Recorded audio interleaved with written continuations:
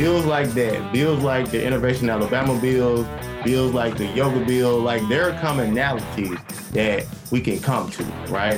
But there are also things that are going to divide us based on whether we're a D or R. And so it's really about how we can come close to a compromise.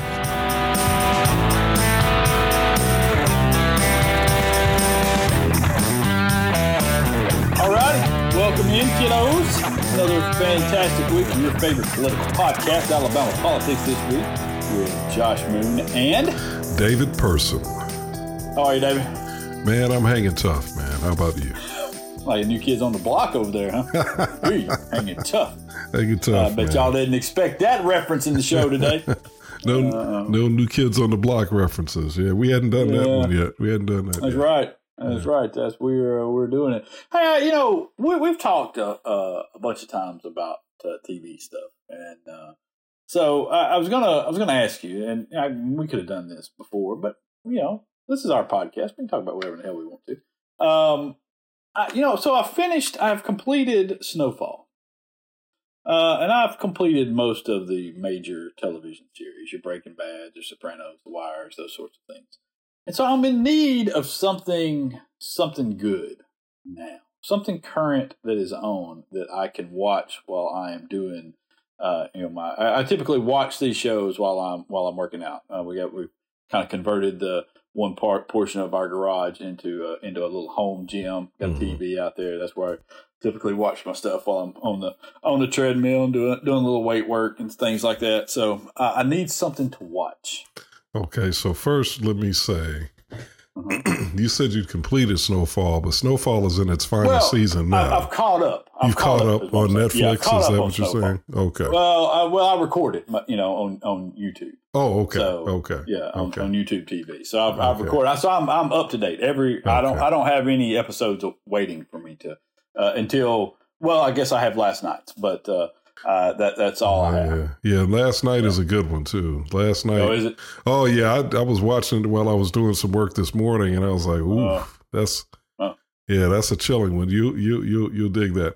All right. See, I can't do that. I can't watch a show like that and do work. I can't. I don't do work. Okay, that's you know what I mean. It depends on what kind of work I'm doing. Not all kinds of work, but some kind of work. Yeah, I can watch a ball game and do work, but I can't do. I literally can't do anything. It's like I guess that's just how my mind is. I've got to focus on whatever it is, or I just can't take it in. Yeah. Got it. All right, so I'm going to tell you one of the most brilliant shows that I've seen, which I would put in the same category as Snowfall and Breaking Bad and The Good Wife and some others, is a show called Your Honor. Oh, yeah. See, I watched the first season of that, but I saw where they just started. Let me tell you where I kind of fell out on Your Honor. Okay. Your Honor was so anxiety producing. I would say, it was so there was never a lift. You know what I mean? There was never like for Breaking Bad, for example. You would have in Breaking Bad there was all this these anxious moments where it seemed like the last 3 seasons of that show it was all there was this buzzing noise in the background where you were just waiting on something bad to happen. Where you got that Vince Gilligan kind of thing that was going on, and you knew some bad shit was about to go down. But at various points, there was also some comedy, some sort of levity, something that raised yourself up, that got you back out of that, pulled you back for just a minute. There is none of that with Your Honor. It is all like, oh my God, what is it? What's going to happen? That's not good. Oh God, he's going to get killed for that. And it just was. I don't know. It made me anxious to watch the show all the time. And so I finally just stopped. Well, I understand. And I think you're right. I think your assessment is right. The reason I love it, though, is because it's such a brilliant exploration of morality and human beings. And it's very complex, very layered. Characters are very well developed. It's produced by the same people that produced The Good Wife and The Good Fight. And so the writing is excellent. I've never watched those. The Good Wife. Man, the Good Wife is, oh boy, to me, that was such a well done series. It was on CBS. Yeah. Star Julianne. Really a network. Margulies. I'll tell you one of the reasons why I never did it is because it was on just a regular network. Oh man, The Good Wife is brilliant. Really? And just got more brilliant with time. I mean, it never let up. It just seemed to get better and better and better. Okay. Yeah. All right. Yeah, well, we have that streaming service, whatever that is. We've got 17,000 streaming services.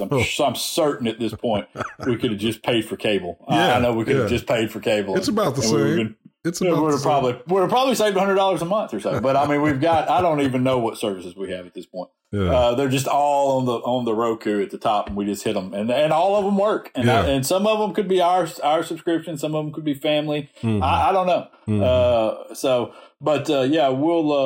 I'll have to check that out. The Good Wife is excellent.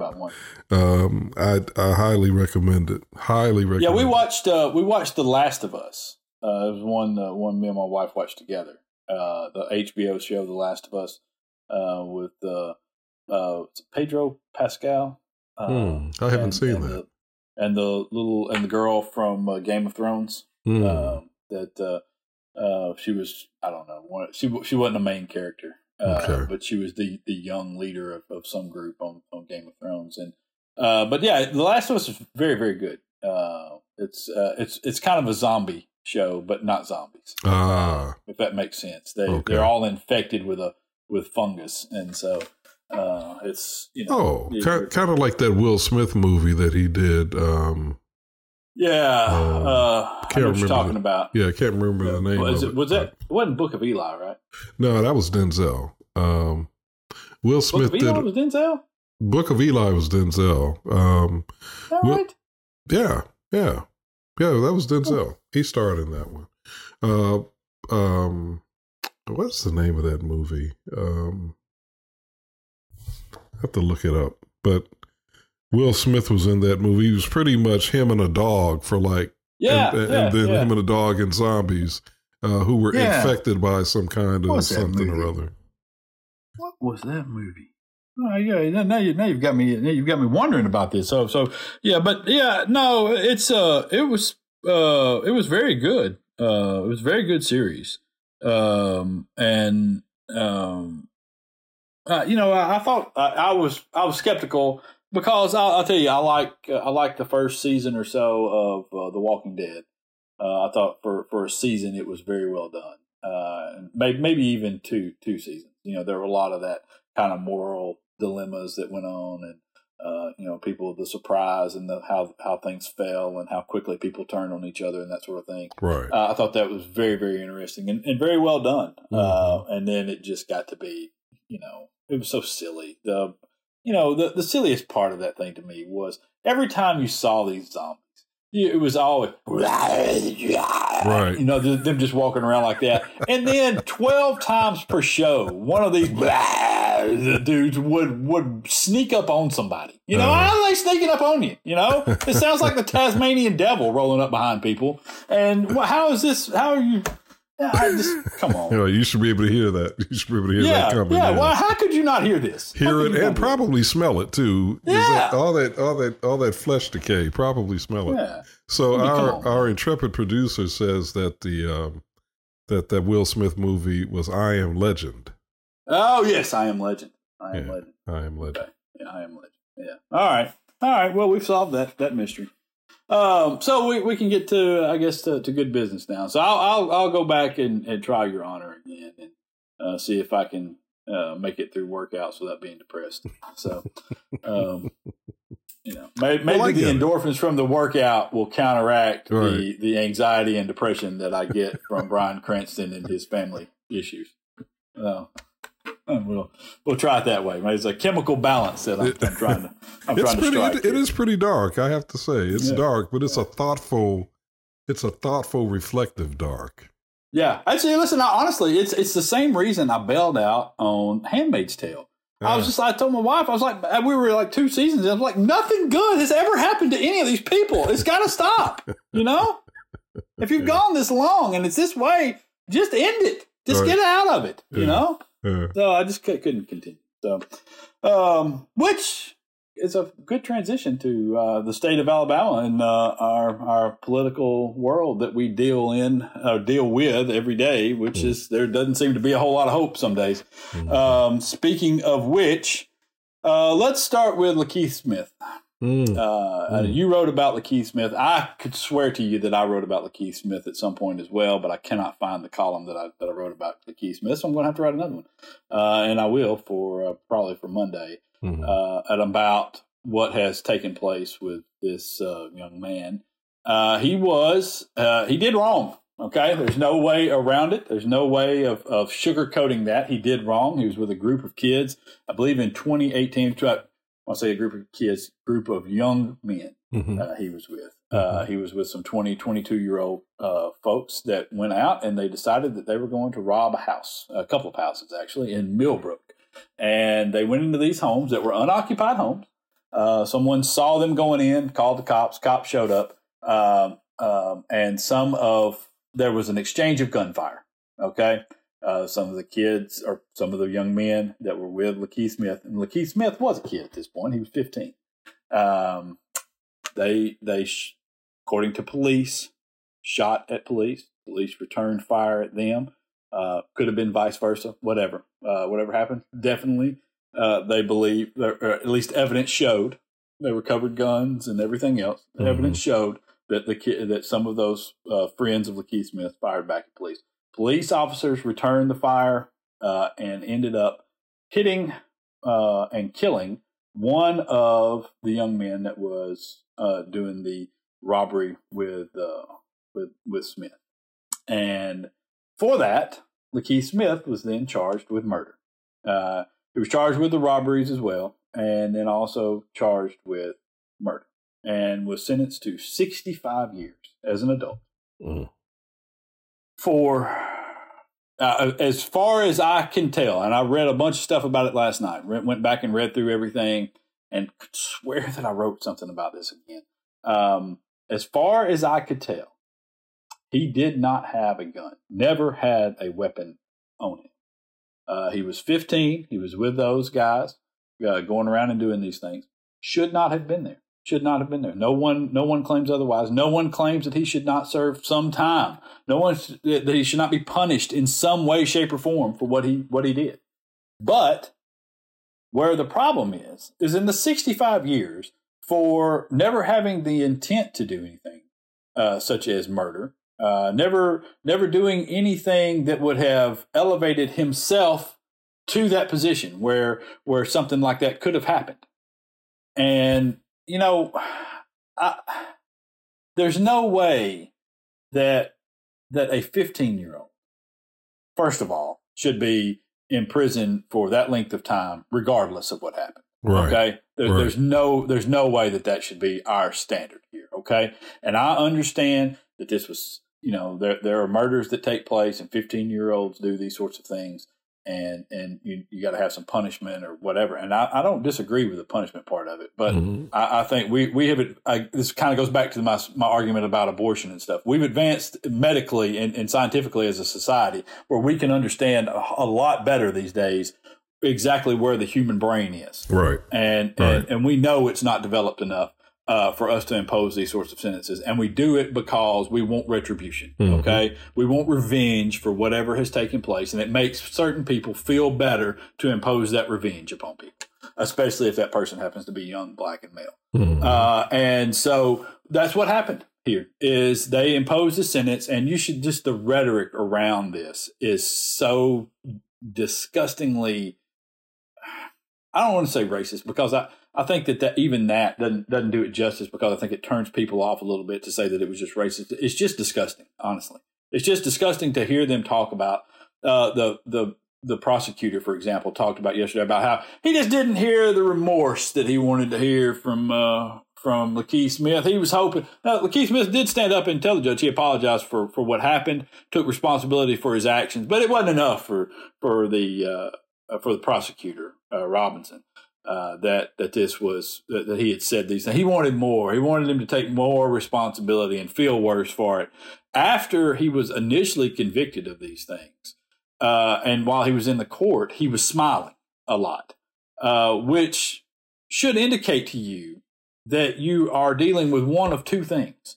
One, you're dealing with someone who has some sort of mental issue taking place, or two, you have a person there whose mind does not comprehend what's going on because probably of the age of the person that's there.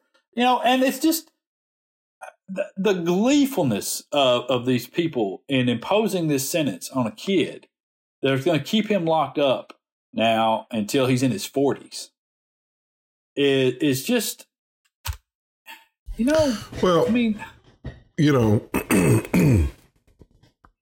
this is a justice system that has, pardon me, a very bloody history when it comes to young black men going back to, well, we could argue going all the way back to slavery, but I'll just say, if you want to even go back to the 20th century, I mean, there are documented cases of black children being charged with crimes less even serious than this one, as I recall, and convicted. And in fact, in one case, I wish I could remember the young man's name. I want to say it was George, something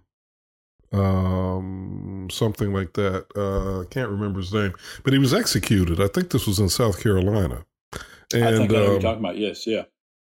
And, so there's a real callousness towards, there's a demonstrated callousness toward young black males in particular here. But, this is the same country where black children were lynched, and so there's, I would say that it is embedded in our system. It is this callousness is embedded in our system. So here you've got a young man who at 15, as we've already said, was immature. The defense has said that the young man has some mental health issues and some extenuating family circumstances. So that would suggest some developmental issues in that young man, emotionally, mentally, and maybe otherwise. He's 15, hanging out with people that are 6 and 7 years older than he is, which also suggests somewhat of a problem. And it also suggests that whatever role he played in what was going on could not have risen to the level at which he should be held with this sort of intense level of accountability. And then the bottom line is he didn't even pull a trigger. Yeah. He did not pull a trigger. So the logic of the law that says because a police officer killed somebody, this kid should be held accountable. He should become the biblical scapegoat, as it were. I don't understand that. How do you make that kid the scapegoat for this person's life when the police officer is the one who killed the person? It makes there is no way in hell. There's no way in hell that you can tell me that there's justice in that. There's no justice in that. No, there's no justice in any of this. I mean, there's no, I don't, if one of, you could almost better understand it if they broke into one of these homes and a homeowner was there and there was an exchange of gunfire and one of the people he was with shot the homeowner and the homeowner died. Okay. Then, you could see that maybe all of these guys, would be subject to a stiffer penalty because they were all participating in this. And But even that, I don't agree with that. I mean, I don't agree in holding someone accountable for what somebody else does in a certain situation. We're all mature enough at this point to understand that people do these sort of criminal acts for a variety of reasons. And very rarely is the cause of their actions that they're just evil people. It oftentimes has something to do with various circumstances and a feeling of trying to fit in with groups and things like that. And often when we do spend just a small amount of time with some of these people, they very quickly see the error of what they were doing, and they are willing to accept responsibility for the actions and then make some effort in turning themselves around and becoming better human beings. And that's proven all over the world. This is not some liberal fantasy that I'm living with here. Yeah, some people are not going to be reformed. Some people are going to resist it, and they're not going to do these things because they're too hard. But a lot of people, especially young people, will do them. They will do them. They will take on a corrective path and turn them. And it's honestly, listening to what he said in court, it seems as though Lakeith Smith has done that. While in prison, it seems as though, he was. I feel like what he said was very. It was very apologetic and very self-aware, and obviously.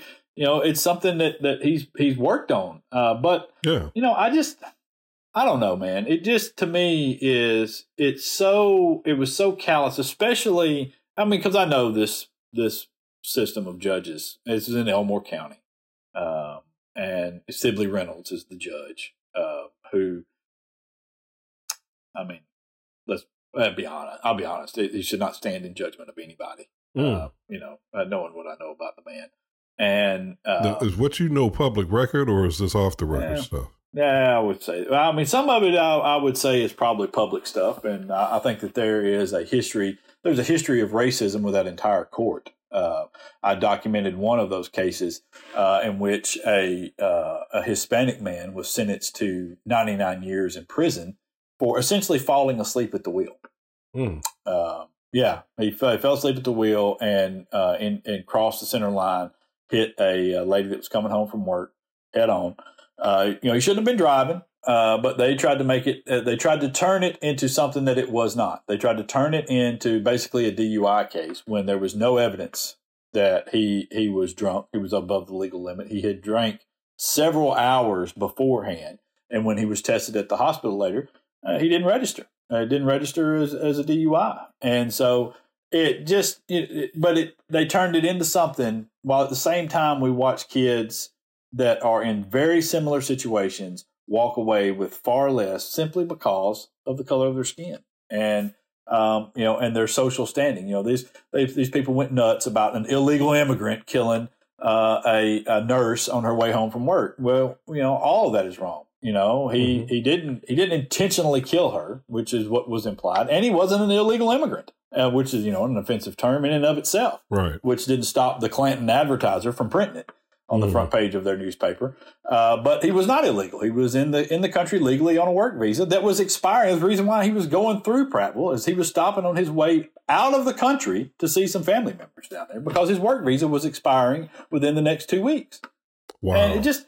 And so it just trying to do the right thing is penalized. Yeah, he should not have been. He went to he got off work. He went to a party, stayed at the party for a while, slept very little, got in his truck after he had not been drinking for like 8 hours or so, or 6 hours or something like that. Got up, got in his truck and left and drove home. He's very tired. He should not have been driving, while tired like that. But at most, I looked it up, and at most he should have gotten somewhere 3 to 5 years in prison. Instead, he got 99. So they treated what should have been almost like an involuntary manslaughter as though it was a murder. Yeah, basically, and by comparison, and I've written this as well. The white kid who killed Rod Bramlett, who was the voice of the Auburn Tigers for a long time, and his wife, in a very similar situation, almost identical situation.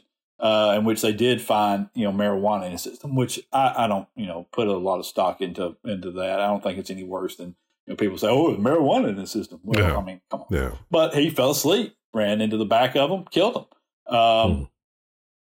Where's he? Probably at home chilling or at work, right? That's exactly where he is. He didn't go to jail.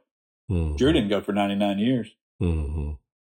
So, and so that's what, and this kid had way more. The Hispanic man in Prattville, he had no record at all. He had no criminal record.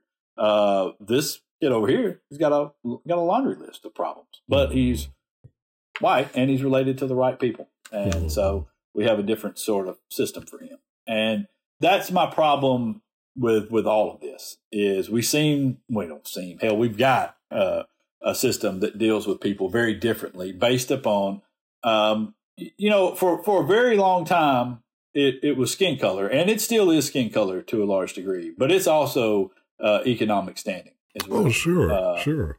Yeah. And I mean, I still think you get a better shake as a poor white man than you do as a poor black man. But you get screwed pretty heavily as a poor white person as well these days, because they've essentially pushed you out of the system as well, and set up a whole other court for themselves. And that's that. But that's the way we've rolled for forever. And yeah. Well, I think even if you go back to the creation of the 1901 Constitution, I mean, it had two. I would say it targeted two distinct demographic groups. One obviously was black people as a whole, but then the second group that it targeted was poor whites. Because it was a gangster move by the landowners and the power brokers of this state to control as much as they could what was happening in terms of voting and in terms of economics. And so they made certain decisions. And they created basically what you might say is a multi-tiered system, so that at least culturally and also politically, poor whites would be below them, but then blacks would be below them. I mean, that was the whole concept. That was the whole idea.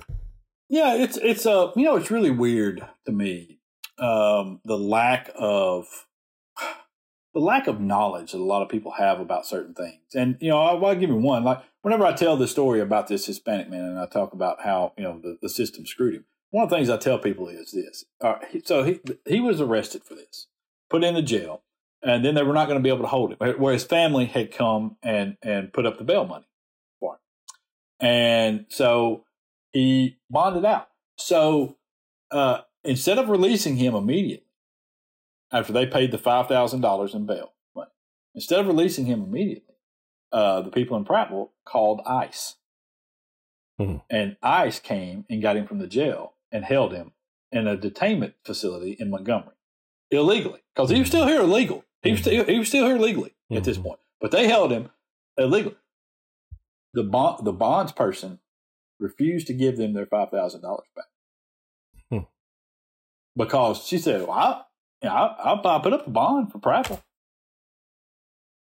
And this happens all the time. That lady told me, the bonds person there told me, it happened 5 times this week, where they'll call somebody, get the bond, pay the bond, and then they'll call ICE or another law enforcement agency to come pick somebody up. The person never gets out of jail. The family doesn't know any better. The bonds person takes the money from the family, usually a poor family. They had to scrape together $5,000 to get this kid out. Yeah. And they put the person back in jail somewhere else. And I mean, it's just a whole system like this, and it's built. It's maintained on people's lack of knowledge of how things work. It's no different than how we ended up in this situation forever. I was telling somebody last night, this whole deal that we have about how, the South and it was the Northern aggression. And if you ever doubt that, just look at how many non-slaveholder folks went and fought for the South during the Civil War. You hear this all the time about what pride they took in the South. You know why those people were fighting? Because they were forced to fight. The South had a draft. The lawmakers in the South, the new country, passed a law that said every able-bodied male had to serve for 3 years in combat. Except for, can you guess where the exception might lie in that? Landowners, slave owners. Unless you own 20 or more slaves. Specifically, yeah. Unless you own 20 or more slaves, in which case you could be exempt from fighting. But everybody else was forced to go and fight. Which is another argument or another way of proving that, despite all of the foolish rhetoric about how it was about states' rights. No, it wasn't about states' rights. It was about the right to own slaves. Exactly. Exactly what it was. Yeah, that's another piece of proof right there. Yeah, and it just, it was so, anyway, but it just carries forward. It just carries forward over and over, and they rely upon the misinformation to sell the horse shit. And that's exactly what all of this is. And the day that poor and working class white people realize that they have way the hell more in common than with poor and working class minorities of any sort is the day that things change for the better. All right. And until then, you're going to keep getting screwed. And that day is never going to come, in my opinion. I hate to say that, but I just don't think it's ever going to come, especially in the former Confederate states, because the mythology is too strong here and is too embedded in the culture. The idea that there's got to be this sort of racial hierarchy based on white supremacy. It's just too embedded in the culture. So, consequently, when you have people that are trying to move in that direction, well, let's look at who some of them were. Dr. King, well, he was assassinated. And that was exactly the direction he was moving in. He was trying to move beyond just civil rights for disenfranchised black people.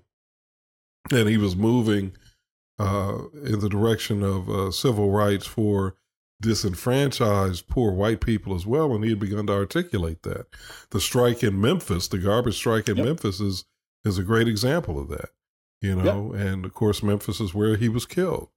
You had even, and I know he's much maligned because of his days with the Nation of Islam as Malcolm X, but when Malcolm X left the nation and became El Hajj Malik El-Shabazz, he was moving in that same direction.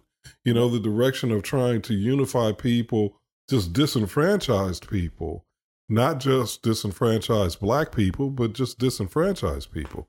And what happened with him? He was killed, So, so now we have people like, the Reverend Dr. William Barber, who's leading a poor people's campaign. And it's a multiracial, multi-religious, campaign. They haven't killed him yet, but if it ever reaches a certain level of effectiveness, well, God help him. I mean, I hate to say it, but God help him. No, I mean, it's at this point, why wouldn't you say it? Why wouldn't you say it? It's you're right, and it's you can't allow that to take place. And you hate to say that there's a conspiracy or something along those lines, but it's not necessarily a conspiracy. It's not, it's not some real organized, group of people that are out. It's just people, protecting their money, and this is the system that they have in place. It's the system that works. It's the reason why, your incumbents get reelected at a 90% clip, and the shit is gerrymandered all to hell and back, is because this is the system that works for a certain group of people. And they have a vested interest, whether or not they are working together with each other. They have a vested interest in keeping the status quo and not allowing things to progress in any way, shape, or form. The conspiracy may not be murder, but the conspiracy certainly is, as you said, to preserve the status quo. Yes. That for sure is where the conspiracy is. Right. All I was saying is it may not be an organized conspiracy. They may not be holding meetings in the back room like the White Citizens Council, but they're certainly they certainly are all moving in the same direction, and there's a vested interest in maintaining the way things are, so that their money continues to roll. Sure, sure. Yeah. All right, let's. I'll tell you what. Let's slide out of here. We're going to get in Representative Jeremy Gray when we come back. He's going to talk about a bipartisan effort he has with a Republican colleague to establish a caucus that I guess does bipartisan things. I honestly, it's so foreign of a concept. I don't even know how to talk about this. Is in the Alabama legislature? Apparently so, yeah. I mean, I don't know. Yeah, okay. I know, right?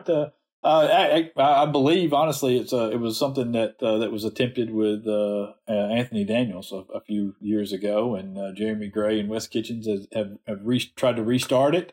And we'll see. We'll talk to him about that and about some tax cuts and other things going on in the legislature this week, and what we might expect in the next few weeks. I'm just going to warn you. I'm going to be a little skeptical of this, okay? Just going to be a little skeptical. So just when you hear the cynicism in my voice during this conversation, just understand I gave you warning. Well, listen, I think a healthy dose of skepticism is warranted at all times, especially with anybody in the legislature. All right, let's slide out. We'll be back in just a minute. Alabama Politics this week.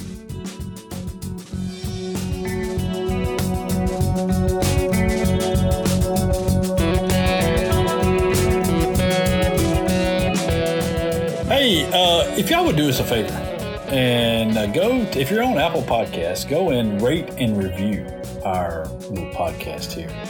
That would be very, very helpful for us. People might pay us to do this. You never know. Yeah, but let's not stop at Apple. Also, you can do the same thing on Google Play, Amazon, and some of the more Android-friendly, platforms as well. I forget that Dave is an Android guy. I am.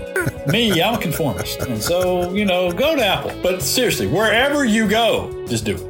Just go and rate and review, and that would be very nice. Unless you're going to leave a bad one. Don't do that. Josh doesn't like that. Don't leave a bad one. Thank you.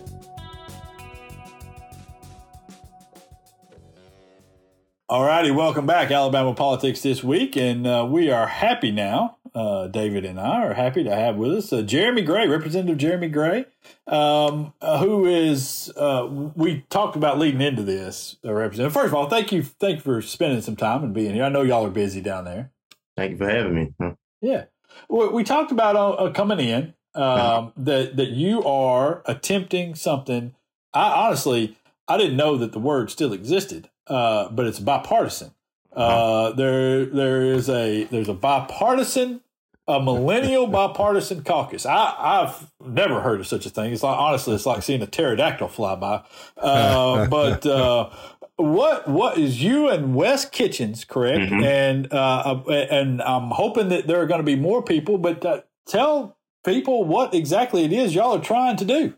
Yeah. So Millennial Action Project is a national organization, right? Okay. And so I've been a part of Millennial Action Project for the last year or so. And so I just saw the workings of their summit. They have a lot of Zoom and informational sessions of how to navigate as a millennial or Gen Z in the State House, right? A lot of times you're new, you don't know what's going on, you don't know the process, you don't know how to streamline media, negotiate, all those things like that. And they provide those things, right? And so within a year of being a part of this organization, I received the Rising Star Award for one of the most bipartisan Democrats in the nation, along with a fellow Republican from Arkansas. And so we went up to DC and things of that nature. So from that opportunity, I saw that each state, or at least 30 states, had a future caucus. And Alabama didn't have one. And the last time we had one was when Chris England and Kyle South actually launched the first bipartisan millennial and Gen Z caucus. And so all we're doing is relaunching that.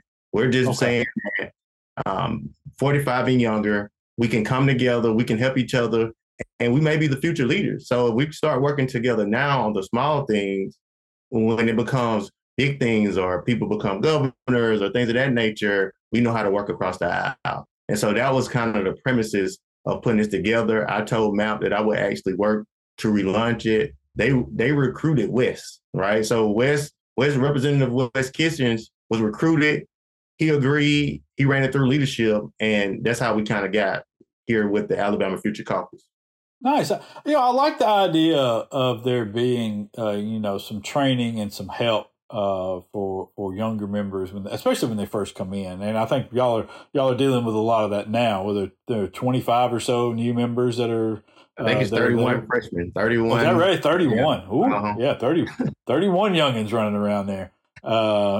Make sure you tell Coach Plump I called him a youngin too. And you'll like that. But I mean, still, it's there's a learning curve. There's there's an expectation, and you haven't been doing this all that long. I mean, when you came in, can you think of anything when you came in that was just a huge surprise to you about the way things worked, or anything that took you a little while to catch on to? Like any job, or even when I played sports pretty much all my life, you go through a thorough training of how things are supposed to happen. It's not like 1 or 2 days, it's over a period of time. And so you actually get in and you actually do some training, but you basically just kind of let go. And you have to figure it out. You have to be fast on your feet. You have to know how to utilize LSA, where the bathroom is, where my parking at. You have all these things going.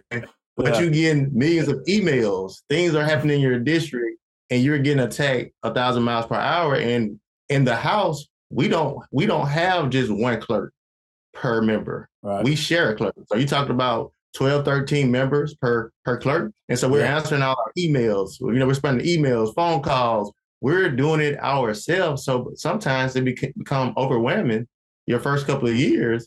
And then you have to read all these bills and figure out what side are you going to take. Having someone like Millennium Action Project to say, I don't understand this process. Do you have someone that can mentor me? Do you all have like wraparound services that can help me with bill analysis, things of that nature? I think that really helps, especially in your first 2 years. Yeah, I agree, because I've heard the same thing from a lot of people who say, "Man, I didn't even know where the bathroom was my first week here." He's like, it was literally somebody was like, I knew there was a bathroom on the first floor, so I just kept going down to the first floor to the bathroom, and so I was like, it took him the whole basically the whole session to figure out there was one on the floor right next to his office. But that's right. So I mean, it's just there's a lot of that stuff. We just kind of toss people into the wolves, so to speak, in a lot of ways, and I mean there are some trainings and things, ethics trainings and stuff like that. But for the most part, just on your day to day, it's left up to you to figure out what you're supposed to do every day and how you're supposed to go and handle constituents and lobbyists and everything. It's just it really is kind of overwhelming at times. Yeah, definitely. And when I first came in, a tornado hit my district and basically it killed 23 people 2 days before session started. So just think about that, right? In 2019. And so you just never know. You get in these positions sometimes and you may you see TV or you may think you know the process, and then you get in, it's totally different. Well, Jeremy, let me first start off by saying that I like the name Jeremy a lot. In fact, my son's he's setting you up, Jeremy. He's setting you up. Here he comes. My son's name is Jeremy, so I like that name a lot. But I have to say, and Josh is right, I have a high degree of skepticism and cynicism about putting the words bipartisan and Alabama legislature in the same sentence. So I'm going to ask you some questions here. Now, let me ask you first. I just want to make sure I'm clear on who you are. I think I am, but I want to make sure I'm clear on who you are. So last year, when you guys voted on HB 312, which prohibited the teaching of certain concepts related to race, sex, or religion, what did you vote? What was your vote, yay or nay? I can tell you what my vote was on HB. You said 312? HB 312. It's the big It's the big bill. It was a CRT bill. Is the divisive concepts. Oh, of course. You know I voted against. I mean, come on. Okay, I just wanted to. Yeah, okay. How did you vote on the bill related to permitless carry of handguns? Where were you on that? I was a no. You were a no on that. Yeah. Okay. How are you on the bill related to requiring students to use bathrooms that correspond with their assigned or their assumed gender? I'll say assumed gender at birth. Where were you on that? I was against that bill. It was a bill that Stack Hagen brought. I was against that bill. Okay. Yeah. So you voted. It was the bathroom bill, right? Right. Yes. Right. Yeah. Okay. So I just pulled 3 examples, Jeremy, where you voted no, but your boy, Wes Kitchens, voted yes. Oh, yes. He voted yes. Well, why you got to be his boy? Well, because that's how I roll. You know how I do. You know That's how right. I do, Jones. I forgot. Yeah. Let me just tell you, Jeremy. My boy is Will Ainsworth. Right. Okay. Right. That's what I tell him all because the one time. day I said I like Will. Okay, and that we get along. So and I made Will Ainsworth his boy. That's how I roll. Yeah. But David's girl is Kay Ivey. So, but go ahead. And that's not true. But anyway. So my question is, if you and Wes Kitchens are as far apart as I assumed you were on 3 things that are fundamental to the cultural debate in this state, how in the world do you expect to be able to achieve bipartisanship on issues that matter? I look at bills like my grace period bill. It was a criminal justice reform bill to give 180 days to prisoners transitioning from prison to the society, right? That was bipartisanship. I passed that bill. I was one of the few people, I mean, just as hard as it is to pass any other bill out of the legislature, when you have a super majority conservative party, criminal justice reform bills don't actually get their day in court as well. So bills like that, bills like the Innovation Alabama bills like the yoga bill, like there are commonalities that we can come to, right? But there are also things that are going to divide us based on whether we're a DRR. And so it's really about how we can come close to a compromise, right? It doesn't have to be a short-term compromise, maybe a long-term. We may have to start off with some simple bills, right? That we can come together as millennials and say that we want to have bipartisanship with.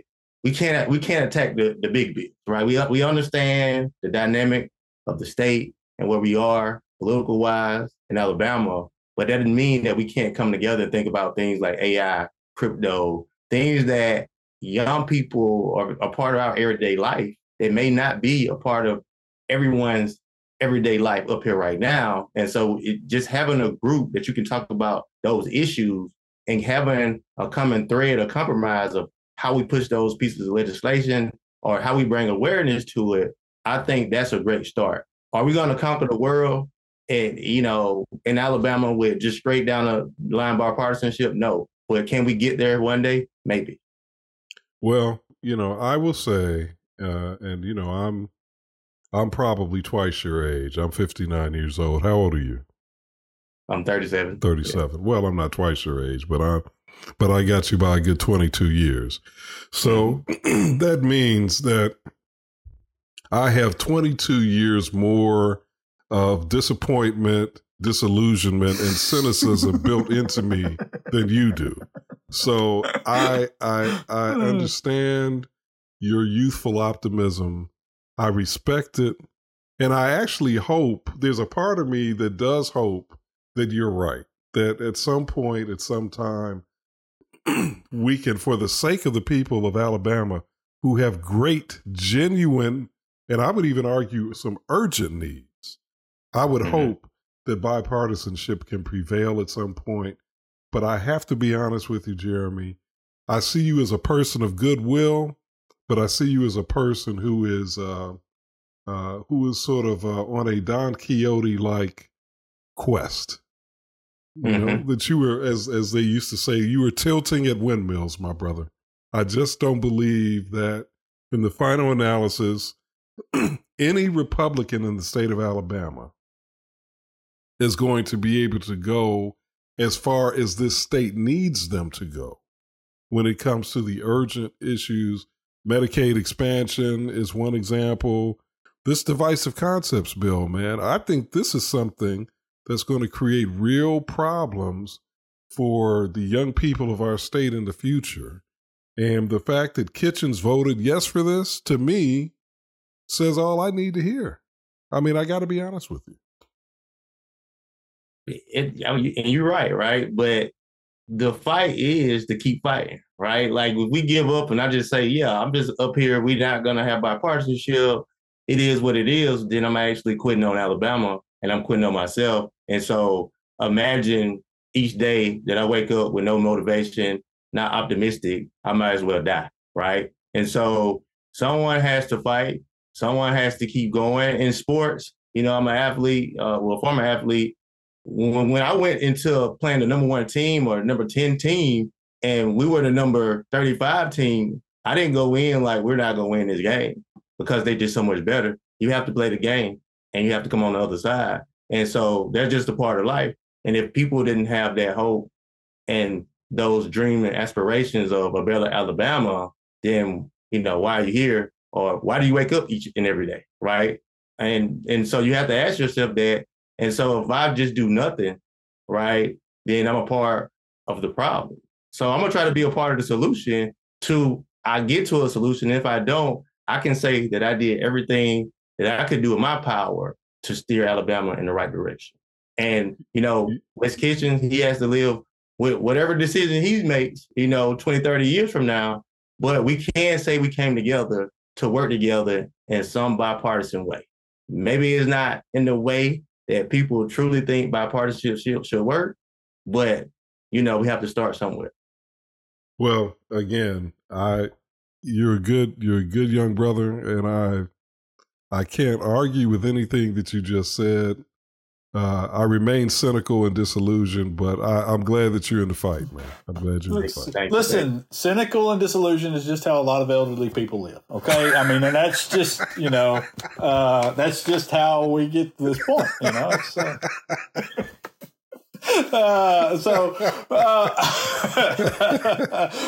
listen, I will say there are. I know what you mean. Right? There are a couple of bills out there that will have bipartisan support, and there's already. You've already seen some of it. My boy Will Ainsworth is already supportive of killing the grocery tax, which is a proposal by the Democrats, and the overtime tax is starting to the repealing of the overtime. So there are some bills like that, right? Y'all are pushing tax cuts this session that'll get some support, right?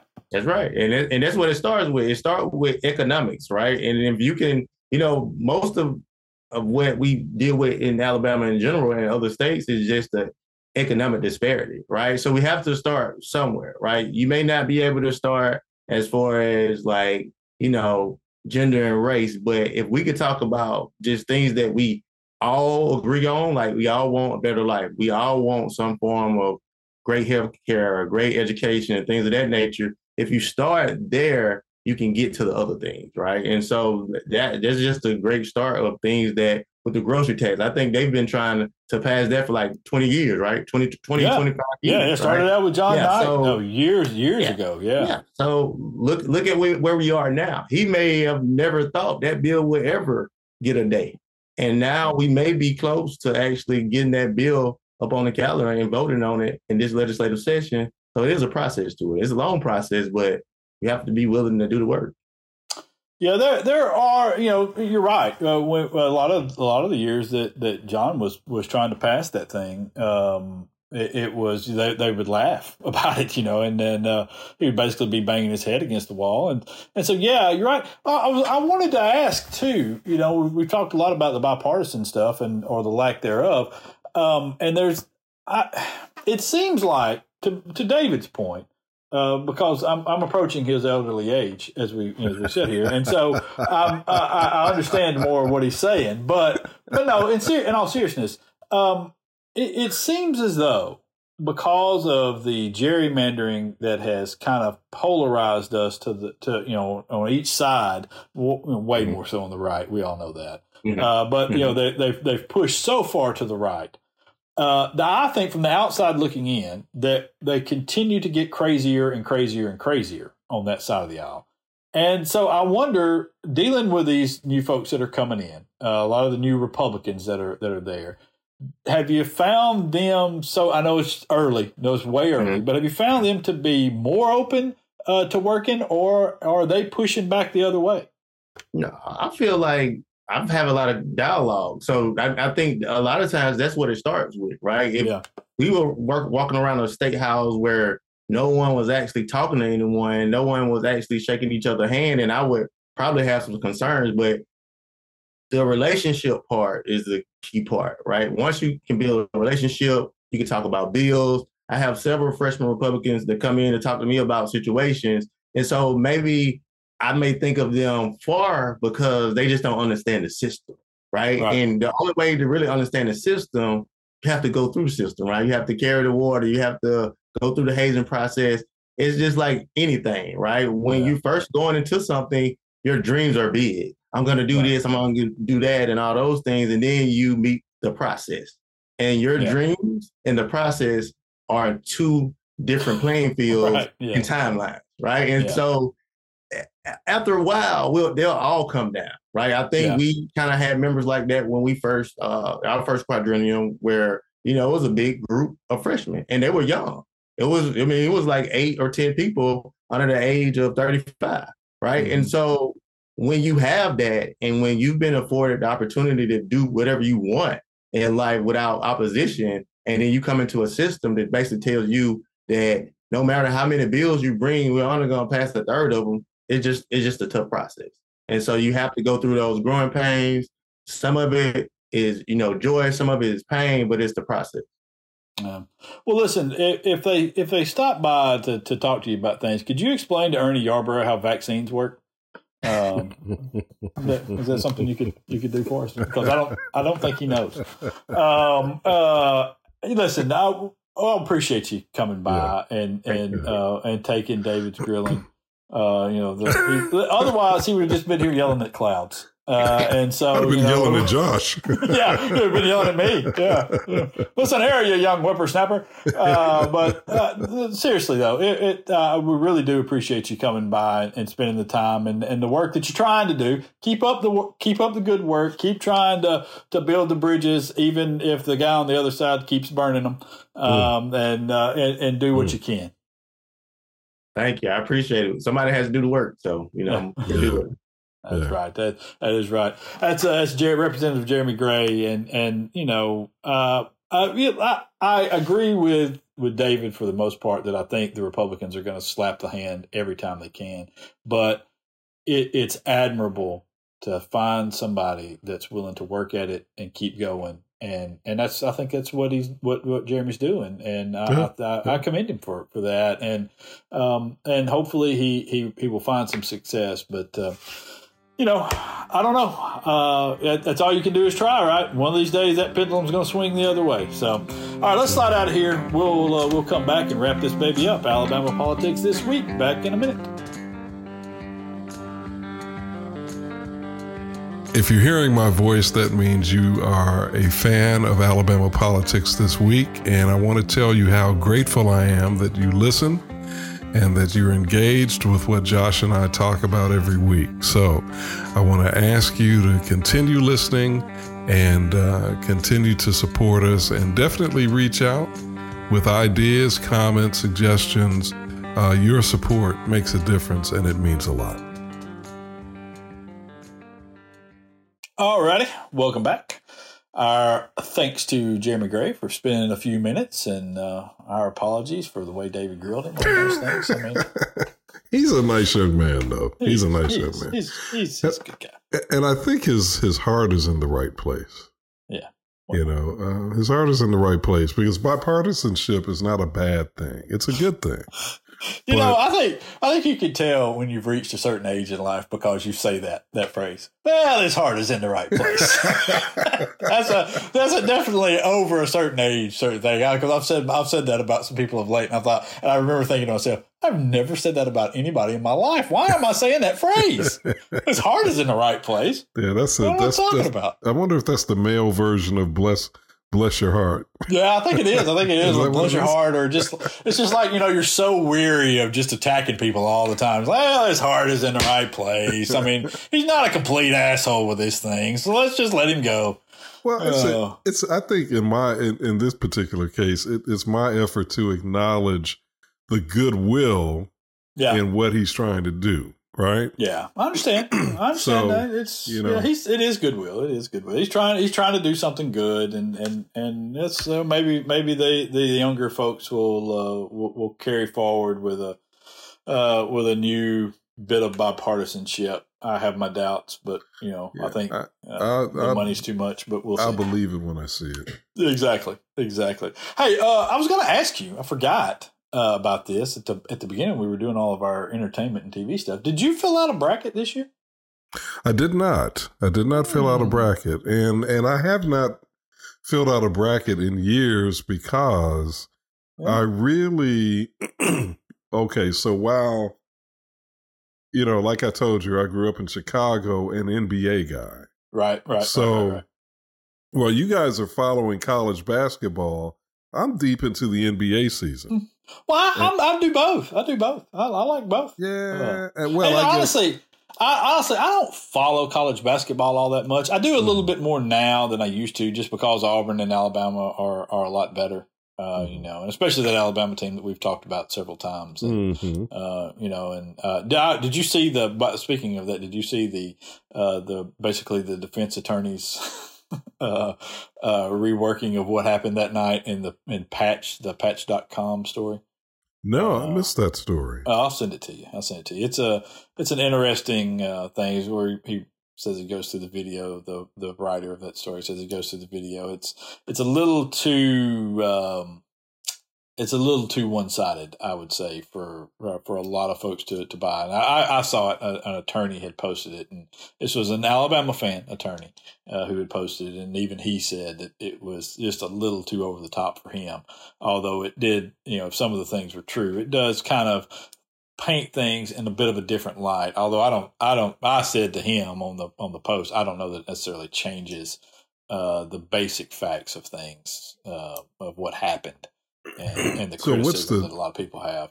The basic thing that it would have changed is there has been the overall theme, I guess, of what the prosecution believes took place was that the players and their friend who did the shooting were more of the aggressors in this act. Over a period of time, that they had met up with them, they had kind of pursued this conflict, that they had asked for the gun, and then they had basically cornered these folks in a small area behind a club, and this according to this story, and which he said showed things on video, it showed the Jeep which had the young lady Harris who was killed in it. That they kind of were circling the block several times. And so it made it seem as though maybe they were the ones that were continuing the conflict, and they were the ones that kind of went into this alleyway after. I don't think it was an alleyway. It was a street, but it almost looks like an alleyway according to a lot of people, because it's such a narrow kind of passage. And they were the ones that went into this place after the players and their friend were already there. Now, the friend still approaches the Jeep with a gun, and then the shooting starts. And also in this story, it says the first shot, it appears as if the first shot is fired from within the Jeep. But you know what I'm saying? Knowing what Alabama's stand your ground or defense laws are, if you go up to somebody's car with a gun after you've already had a conflict, I'm pretty sure you're within your rights for somebody to shoot at you. But I honestly, it's going to get sorted out. And for me, I've said all along, it's not. I don't want any of the players to be in jail here. Okay, I'm not even sure. I'm not even sure Miles should. I don't know why Miles is really charged in this. Okay, he handed a gun to somebody, and it's. I don't know where you say that this is something that should be an act that puts you in prison. Okay, I understand a young lady died, and I think the person who fired that gun and the other people that were firing weapons, I think they should be charged in the world that I live in. Now, the world that everybody has created around here is that they're okay with everybody having a damn gun and shooting at each other. All right. But in my world, I think the two people who were firing guns that night were incredibly reckless and should be charged and put in jail for a period of time. But my problem with the Alabama team is that their head coach and administration at the school have not taken some sort of actions. And I compared it last week to the Ja Morant thing, where they took him aside and said, "Hey, man, listen, you got a bright future here. Let's pull it back.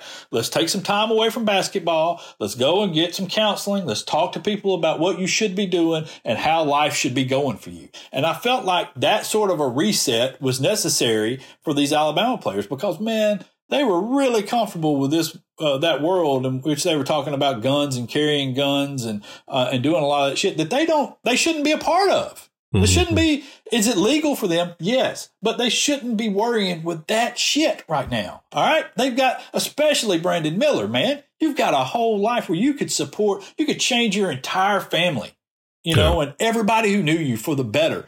And don't do this. Don't get in this situation. And the adults over there should have been taking more interest in them. And I don't know if you saw what Nick Saban said because they had a player that got caught with a weapon and was arrested. And I mean, it sure as hell seemed like Nick Saban threw Nate Oates right under the bus because he said, he's suspended from the team. And in our world, there's no such thing as wrong place at wrong time. You got to know who your friends are and who you're with, and you got to make better decisions. And if that wasn't a direct shot at Nate Oates, I don't know what the hell it was. Right. Well, I think, and it may have been that as well, but I think it also is a strong statement to his players that, look, whatever is happening across campus, that mess ain't happening here. Yeah. We don't, that's not the culture that we are going to cultivate here. And I give him props for that. These, these young men, in some cases, not all, are coming from challenging environments, and I think Ja Morant's situation is certainly typifies that. Yes. From what I understand of his situation, at least I'll say that, even though he, unlike a lot of these young men, he knows who his father is, and he's got, he apparently has a relationship with his dad, and, that sometimes is the problem. But I'm sorry, is the problem? No, I think you missed. I thought you were talking about T. Morant on the sidelines. I mean, the fathers like that can be a problem, but I mean, what I'm actually saying is sometimes the problem is they don't have. Right, I understand. Yes. Some do not have males in their lives who are active. And let me just say this. I laughed, and I want to be clear because I think T. Morant and Ball, Lonzo's the father. Lonzo's father. Yeah. I think Lorenzo, I think is his name. Those guys get judged harshly a lot of times because they're outspoken proponents for their children. Richard Williams is another one. Yes, Richard Williams is another one. Earl Woods was another one. And they get criticized heavily for believing in their children and pushing their children. In a lot of ways, the same way a bunch of white people do. And I listen. I have no problem with anything that Ja Morant's father's done, anything that the Ball's kids' father have done. All those guys. You know what? Promote your kids. If you love your kids like they do and have pushed them and have been involved with them for that period of time and have helped them along this way, man, you don't listen to anybody. You do what you do. This is work for you. Do it. Yeah, and I agree. I think parental involvement is a great thing, especially if it's done in the right way. And Yes. we may question some of the methods, but the reality is they are involved, and they seem to, at least as far as I can tell, they seem to be loving parents. But again, I think some of these young men, not all, but some of them, come from environments where it's they're bringing some unfortunate influences into this new, I'll just use the word arena, into this new arena with them. And that can be problematic, as we see. And I like the fact that Nick Saban basically is saying, I'm taking a hard line on this because we don't want that around here, and we don't want to do the kind of damage that can be done. Because again, for me, all of the talk about the Alabama basketball players is great, but the real travesty here is that a young mother is dead. Yes. And she's left this child to grow up without her. Yep. And that's the real travesty here, and why whoever it was that pulled the trigger. Well, I can't remember the name of the guy who's accused of Davis. Davis, right? Davis. Yeah. Why he felt like he had to go into this situation and do what he did. Why the people in the car felt like, I don't know who was defending whom or whatever, but this is a situation that escalated beyond anything that was reasonable. Yeah. And now a young woman is dead. Over nothing. Words. Nothing. Words. Yeah, words. And not even, not even really hurtful words from what you can tell. There was one person wanted to hook up with another person's girlfriend, and it wasn't even a serious sort of a thing. It's not like he was, they were texting back and forth and there was some real threat to the relationship there. They just saw each other at a club or outside of a club and exchanged some things back and forth. It just, you know what I mean? It's so stupid. And you're saying that they were texting. I don't think I... No. I said they weren't texting. I said it's not as though they were texting each other. Okay. Yeah, you know what I'm saying? Yeah. So it's no. I'm saying that they weren't. It wasn't even like that. It's that they had just saw each other at a club and they were like, "Hey, what's up?" And it was like, "Hey, man, keep it moving." It's she's got nothing for you, and it's just that sort of that grew into, I need to get my gun. Hey, bring me my gun. And here's the gun. Go, and a confrontation in which. So basically, what some of us would call bravado, machismo. Yes. It evolves into this, or devolves into this sort of gangster kind of thing. Yeah. And you're thinking, my God, was that worth that? Was it worth this young woman's life? Was all of that BS worth this young woman's life? No. And I'd say no. It wasn't, man, all that BS wasn't even worth the bullet holes in the car, Right. Much less into another person and that sort of a threat. It wasn't even worth a fist fight, I mean, it just, and that's what I'm saying. We see this so clearly from the outside looking in. There's, as adults involved in that, somebody's got to step in and say, we've got to talk to these kids about this and how they're handling this sort of conflict, because clearly their conflict resolution is lacking and their decision-making process is not something that we would like it to be. And so we're going to bring in some people to help them with that. And we're going to make sure that they understand the seriousness of this and how this situation has wrecked the life of one of the players already. I mean, Darius Miles is never going to get back away from this, no matter what happens in court. He could have a productive life. I'm not saying that, but he's never going to get back to what he had. And Brandon Miller's, what should be one of the greatest times of his life where he should be celebrated as one of the best basketball players in the country and on this magical run with a team that has never probably going to go farther than any team in Alabama history has ever gone. They can't do it because this is hanging over their heads and because it was so mishandled when all the university had to do was say, we're going to take a week here, a week in 2 weeks or whatever out of games. It wouldn't have hurt them at all in the overall standings. We're going to make sure that these kids understand where they are. Our apologies to the family. We're going to establish a scholarship in the name of Jamia Harris for her son. And then we're going to move forward with making sure that our team understands what happened, how wrong everything was, and we're going to get this corrected. It's over. It's over. And damn it, man. It just, but that's where we are, I guess, with things. And, and I'll tell you one place you don't want to wind up is in the Alabama correctional system. Sure don't. Because you're not getting paroled out of there, not even if you're dead. Nope. Isn't that a crazy, and I know we need to set up the story, but that's just so crazy. Oh, it is insane. This was a couple weeks ago.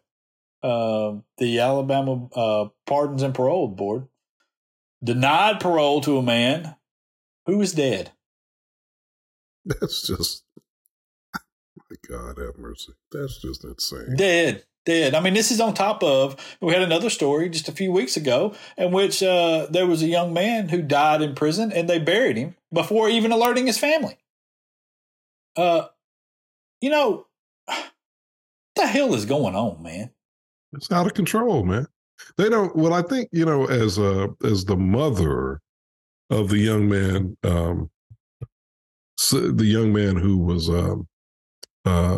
who was denied parole after his death. As she said in one news story, they did not see his humanity. No. They didn't see his humanity. And I think she's absolutely right about that. And I think I would even go a step further and say, not only did they not see his humanity, they don't see any kind of humanity apparently in that whole pardon and parole system.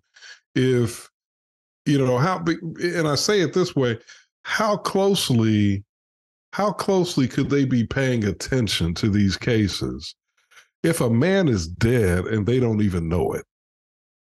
I mean, what kind of attention are they really paying to those? I mean, these are people who are under their purview. They ought to at least know if they're dead or alive.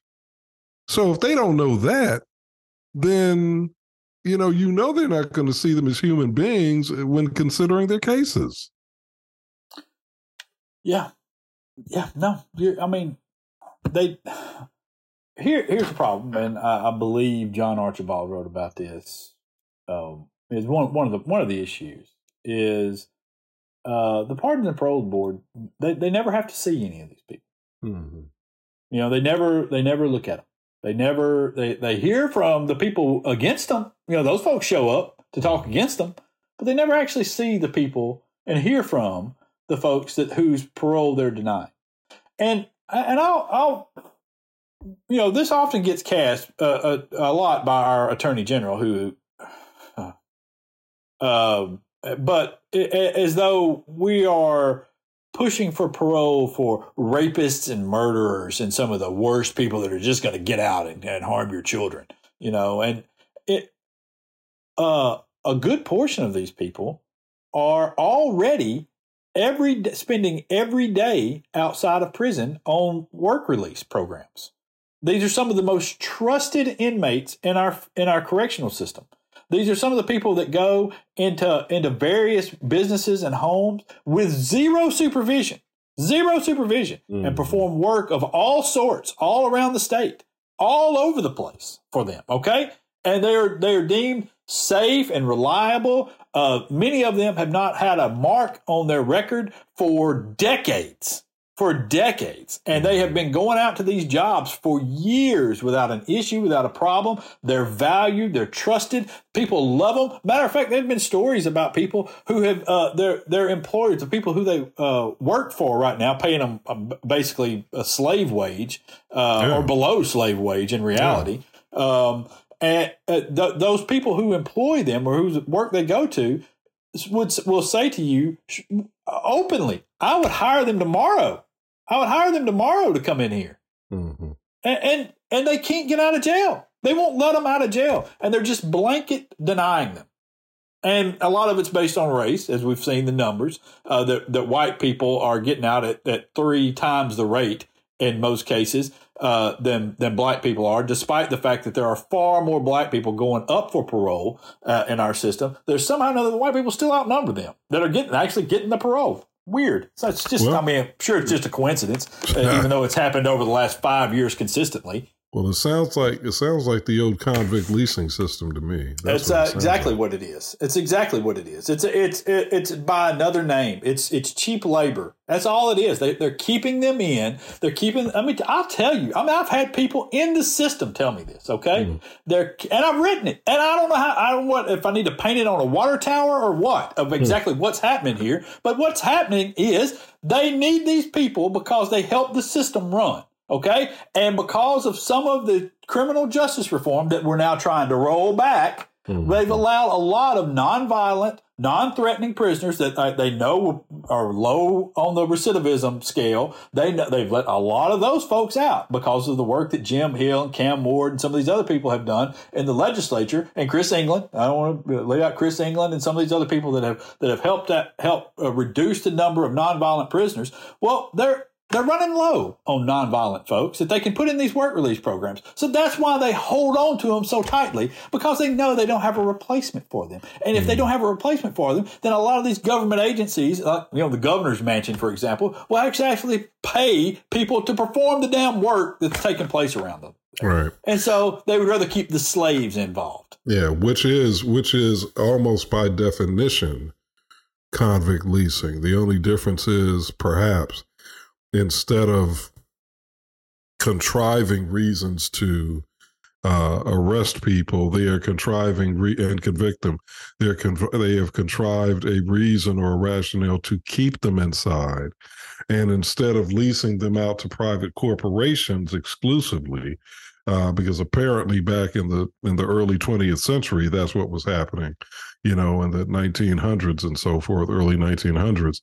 Apparently now, perhaps, it's not just private companies that are benefiting from these people's labor, but also the state as much. And as you're saying, the state is relying on this prison labor to do some of its work. But it's still, to me, it's still convict leasing, just by another name. No, it's exactly what it is. And I did a story several years ago, before Quentin Ross became president at ASU, about ASU using inmate labor.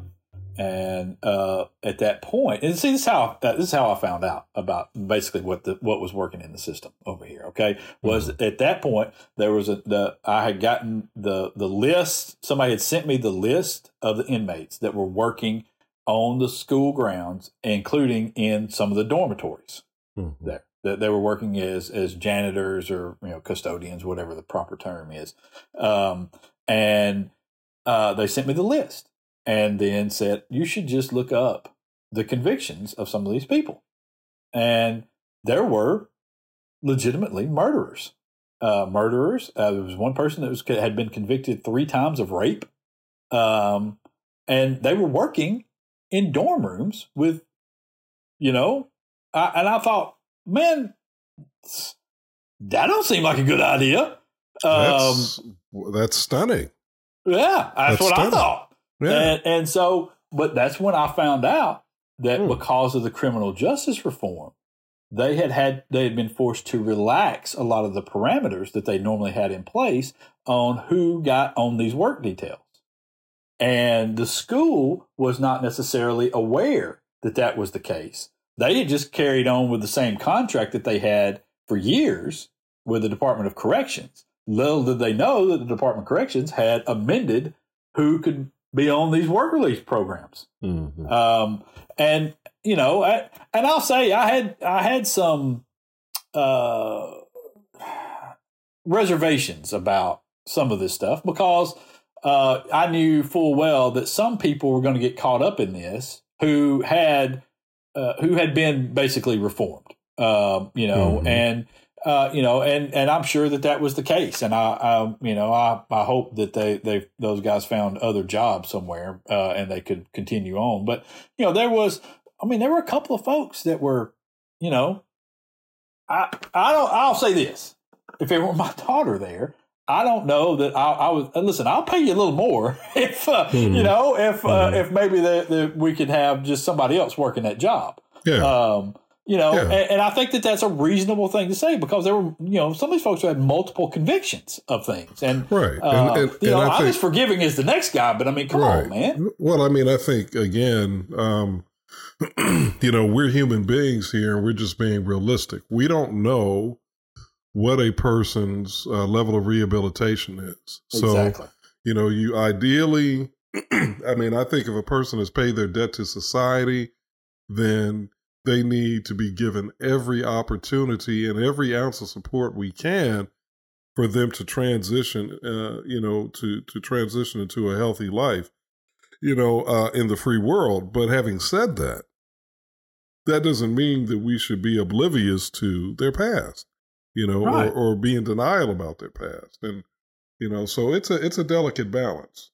It's a delicate balance.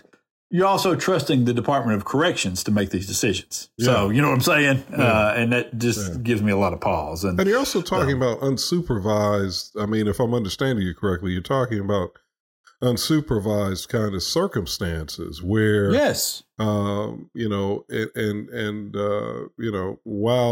some of these men, I'm sure, were rehabilitated and were heading in the right direction, I'm also sure that not all of them were, because that's just human nature. Yeah. I can tell you, I used to visit, Limestone prison up here in North Alabama. I would be invited in to speak or to do whatever. And I remember distinctly having some conversations with some inmates after a program where I felt like, I mean, most of the overwhelming majority of the men who interacted with me, I can honestly say, God is my witness, I can honestly say, were positive and, there was no problem. Right. But I can also honestly say that there were at least one or two that I can kind of vaguely recall who, as they were engaging with me, I was like, this so-and-so is trying to run some game right here. He's trying to see what he can get out of me. What kind of, this is game. This is game. Yeah. I mean, I'm not, I grew up middle class and all that, but I did grow up in Chicago and I recognize some game. So, yeah. No, I understand exactly what you're saying. And listen, I just feel like that there's a better way to handle this overall. And I feel like maybe our Department of Corrections is dropping the ball, and that some people need to take a little bit better look. Of course, maybe we could get somebody like our right wing nut on this one, because I think he makes really good decisions, and overall he was a really great choice for the Decatur City Council, and that is Decatur City Councilman Hunter Peppers. It's David's friend Hunter Peppers. I've never met the man. No, I know. He it's one thing after another with this guy, and it's almost like they elected a child to be on the city council because they wanted to, let a polluter off the hook, and they're kind of getting what they deserve at this point. We had a long time public servant that was serving on the council that was beaten by an 18-year-old and Hunter Peppers, and he has behaved as such. He has had social media posts that have been terribly offensive. Talked about running over protesters outside of the Galleria in Hoover. Obviously they were black protesters, and so he was going to mow them down. Until this most recent one. What is the most recent one? The most recent one is he was on social media and liked or affirmed through the like emoji a very offensive post. It was a post that was making light of, pardon me, of a practice, and I can't remember what the slang word is, but apparently the practice of that a man will use to slide off a condom while having sex with a woman without her knowing it. And there's a word for that, and I can't. Stealthing. I just looked up this story. Yeah, it's yes. Yeah. And it was a Dutch. It was about a Dutch man, and he used his city councilman's Facebook page to leave a laughing emoji, which is just the whole thing. I mean, it's a disgusting thing to affirm, and then to do it as a person who's supposed to be representing a segment of a population in his community. It just makes him look really, really bad. This was his comment. Clearly, if you read the article, it was consented sex. Obviously not sexual assault, but hey, all of you individuals try to catch people in things that aren't true. I don't believe sexual assault is okay. Clearly, you just want attention. Well, see, he clearly, and again, this is probably his immaturity or his ignorance. He clearly doesn't understand that the act of stealthing is sexual assault. It doesn't matter if the sex was consensual. To remove your condom in the course of intercourse without the person knowing it is an assault in and of itself. Yes, it is. And he's a clown. Well, you know what? That's the reason why he's our right-wing nut, because he's a nut. Well, and the fact that he would blame the woke people for coming after him, that's what really made me think, okay, he should be our right-wing nut, because he's blaming his own troubles on wokeness and the woke people. All right, I'm so tired of people using the word woke. You know what? I'm so tired of the word woke. Anybody that uses woke seriously at this point is a crazy person. They really are. They're a crazy person just trying to get over on you. They're a scam artist. That's all they are. All right. On that happy note, we're going to slide out of here. We've given you people way more than you deserve. And so we're going to get out. Till next week, y'all be safe. Peace.